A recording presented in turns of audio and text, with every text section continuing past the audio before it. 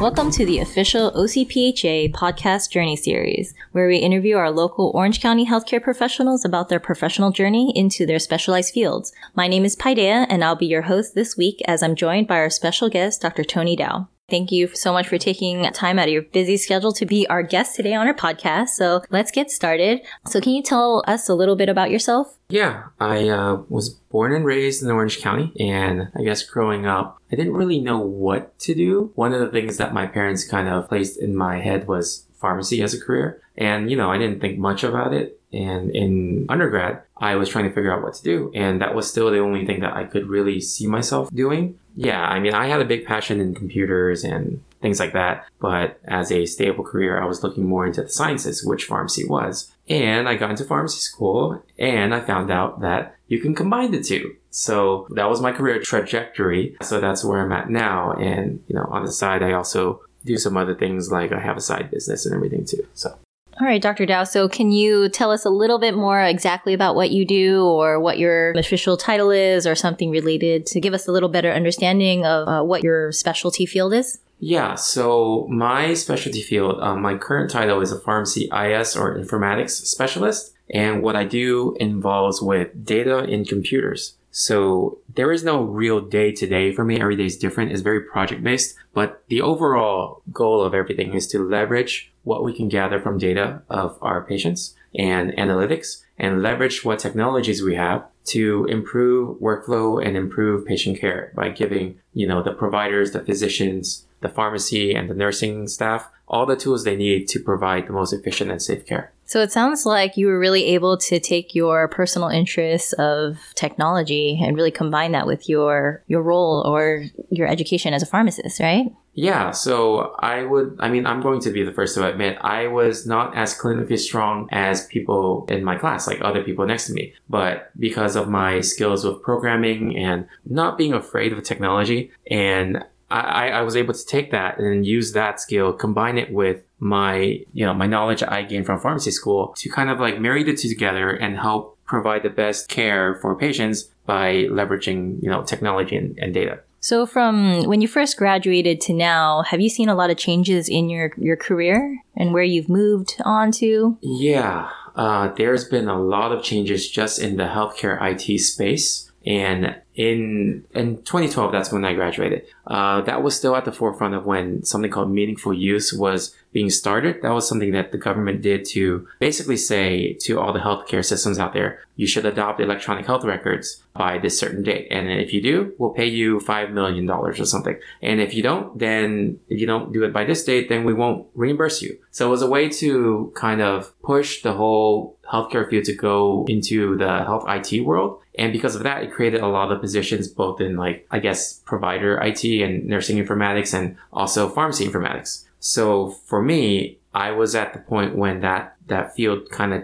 expanded rapidly. So I got in at the right time. And I see now that there's a lot more opportunities for that as the field is continuing to expand and needing people with different types of skill sets.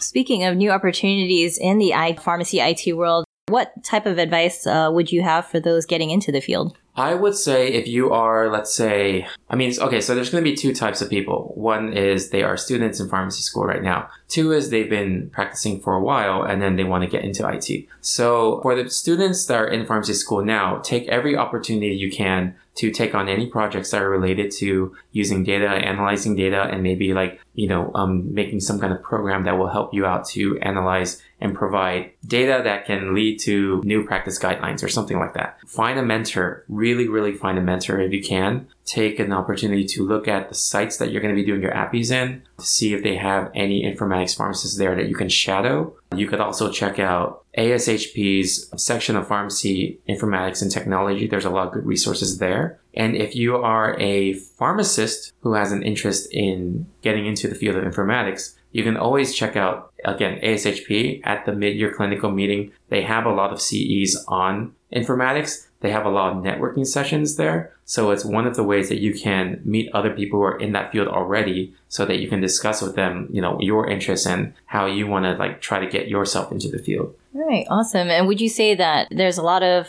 talk on residency these days? And is residency required to become an IT pharmacist? So at the time that I got into informatics, it wasn't a requirement. It was still an ideal thing to have. I think now it's still one of those things that's really ideal to have. And it's a little bit more of a requirement, but there are still some avenues to get into informatics without a residency. But if you do want to try to get into informatics through a residency program, the programs out there are really good. It's usually a 2-year program. So the first year you do your general. It's the PGY2 that is focused on informatics. And I know in SoCal, the one I can think of right now is the Kaiser Downey program. They're fairly new. It's been 3 years. And their residency program, people, when they finish, they always have like some kind of position that they received in informatics. Thank you, Dr. Dao, for some advice on getting into the IT field of pharmacy. What would you say is the most rewarding experience you've had as a pharmacist? I think for me, since my field doesn't have as much to do with direct patient care, I think for me, I'm in a lot of med safety meetings, and there's a lot of projects that come up, and it's always like rewarding for me to see that some project that came up in med safety in which I had a hand in developing and implementing, and then we see the results for that. Seeing the results is the most rewarding, because seeing that this thing that we're doing in the back end is affecting the safety and care of X amount of patients that we see. So just that project that I'm just working in the background is affecting and improving the care of the patients, like hundreds of patients in the front end. That's really rewarding. And it's great to get a pharmacist perspective of using technology for medication safety, because we all know technology makes our lives easier. Why not incorporate that right into medication safety and make it even more safer for patients? So that's really great. Very inspiring, Dr. Dao. Thank you so much. And I'm sure our listeners appreciate listening to what you have had to say. And to be respectful of your time, I'd like to thank you again for taking some time out of your day to be our guest on the podcast. I'm sure our listeners learned a lot about you and the world of pharmacy and informatics. Thank you so much. Thank you for having me. If you guys like this episode, please subscribe to our podcast to get informed or notified of future episodes. For more information about OCPHA, you can find us on www.ocpha.org or on our social media accounts on Twitter, Facebook, Instagram, and YouTube. Until next time, OCPHA signing off, reminding you to get determined, get inspired.